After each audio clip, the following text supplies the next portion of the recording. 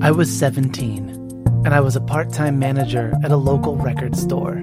Yes, an actual record store that sold records and CDs and DVDs and incense and also some smoking paraphernalia, but that's not why we're here.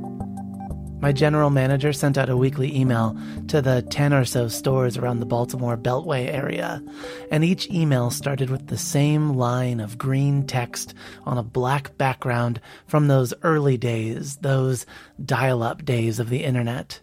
The text read, CH, CH, CH, CH, changes.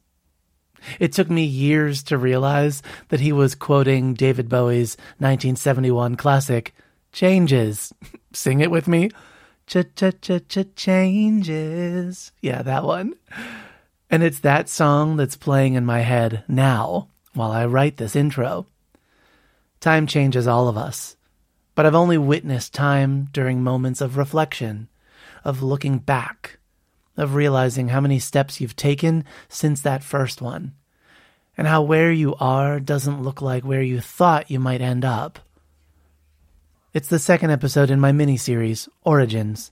The Children's Book Podcast is returning soon, but it's also going to be a different show. I wonder if it will feel more different to me than to you. I wonder if my closeness to it makes the change feel radical, where you might experience the change as more natural. Today, changes. This show is different now than what it set out to be at first. And still, change is happening. So today, I'll reveal the hidden thesis behind the show in all its incantations, and how that thesis has inevitably morphed and changed as time and opportunity has demanded.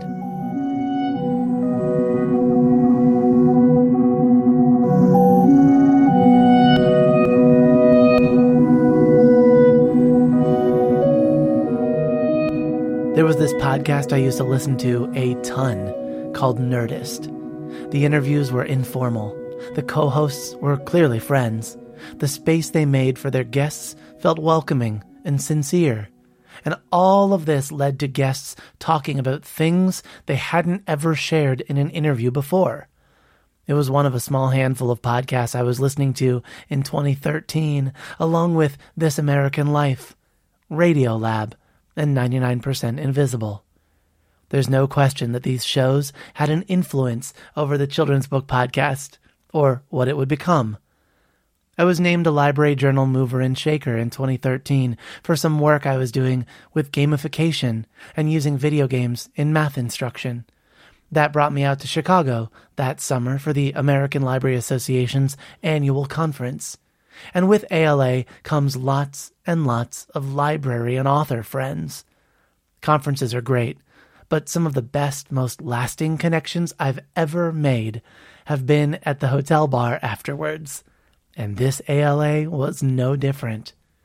Travis Yonker of 100 Scope Notes was the person of note in this particular memory, though Kate and Colby and John and Donalyn and Amy and a handful of others made the space extra cozy for sure.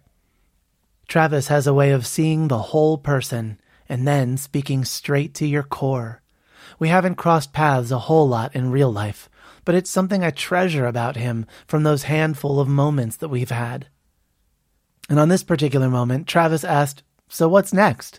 And I mentioned that I had been listening to lots and lots of podcasts, but couldn't find any in the children's book space that felt conversational, like whomever the guest author or illustrator, you'd want to invite them to your school immediately.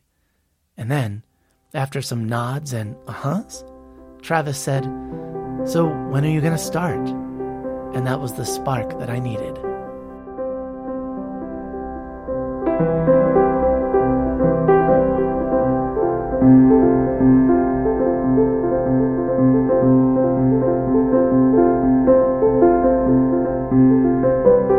The show, which was at that time called Let's Get Busy, was a platform for celebrating voices from the library and for helping librarians and bookish people to determine who might be a good fit for an author visit. It was about practice and craft, and to keep things light and fun, I ended each episode by asking guests the following. I'm assembling an all-star, kid-lit kickball team. Who is the one person, alive or past, that you'd want on your team, and why? That question ended up eliciting some amazing responses that even led to booking more guests and being invited to assemble a conference panel around the kickball theme for the Texas Library Association's annual conference. We never got to play actual kickball with actual kidlit folks, which I still regret, but we came pretty close. As I got my interview reps in, and as the episode numbers started climbing into triple digits with some household names and literary legends, the show started to shift, too. With a stronger sense of the impact of my platform and a greater awareness of the voices represented through my guest list, I committed myself to creating a show where my students could see themselves, their families, and their experiences reflected in the authors and illustrators who I invited onto the show. With that, I sunsetted the kickball question in exchange for one that centered those kids. I will see a library full of children tomorrow morning. Is there a message I can bring to them from you? And that, I believe, set the show on a new course. Interviews still talked about craft and time and how the publishing industry works, but now they had something on which to anchor.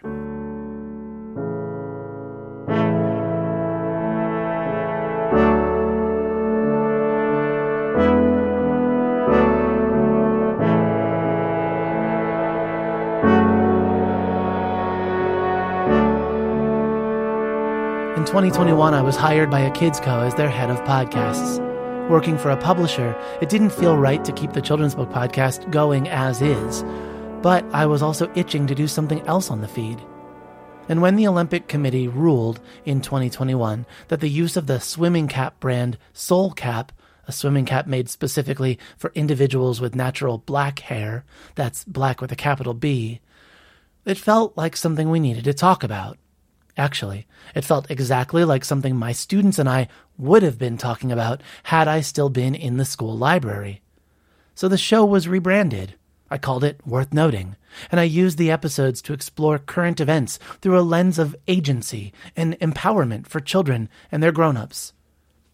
Maybe that's what brought you here to this feed in the first place. Or maybe you've been here since the Children's Book Podcast and stuck around through the change. Regardless, it was a fantastic exercise to be processing current events in a way that makes them approachable and relatable to children and to the grown-ups who want to talk with those children about what's going on in the world. Books take a long time to come out if they're traditionally published. It can be hard to understand what's going on in the world now through something that was written before the world changed in that way that events big and small are constantly changing and shaping our world. But story has always pulled at me, and I find myself longing to return to children's literature, to story, and to connecting with children. And so, I find myself on the precipice of change once again.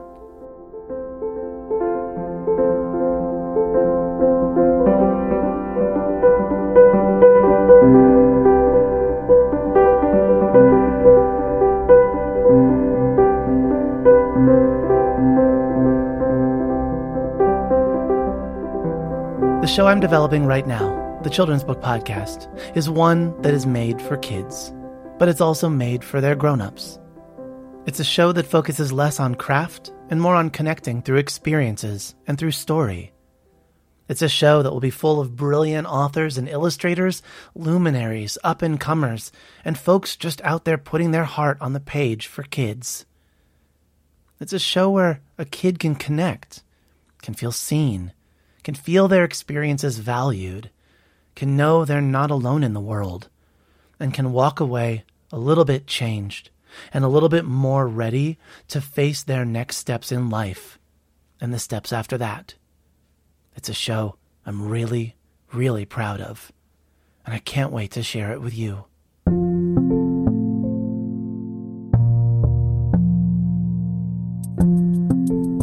This podcast was written, edited, and produced by me, Matthew Winner.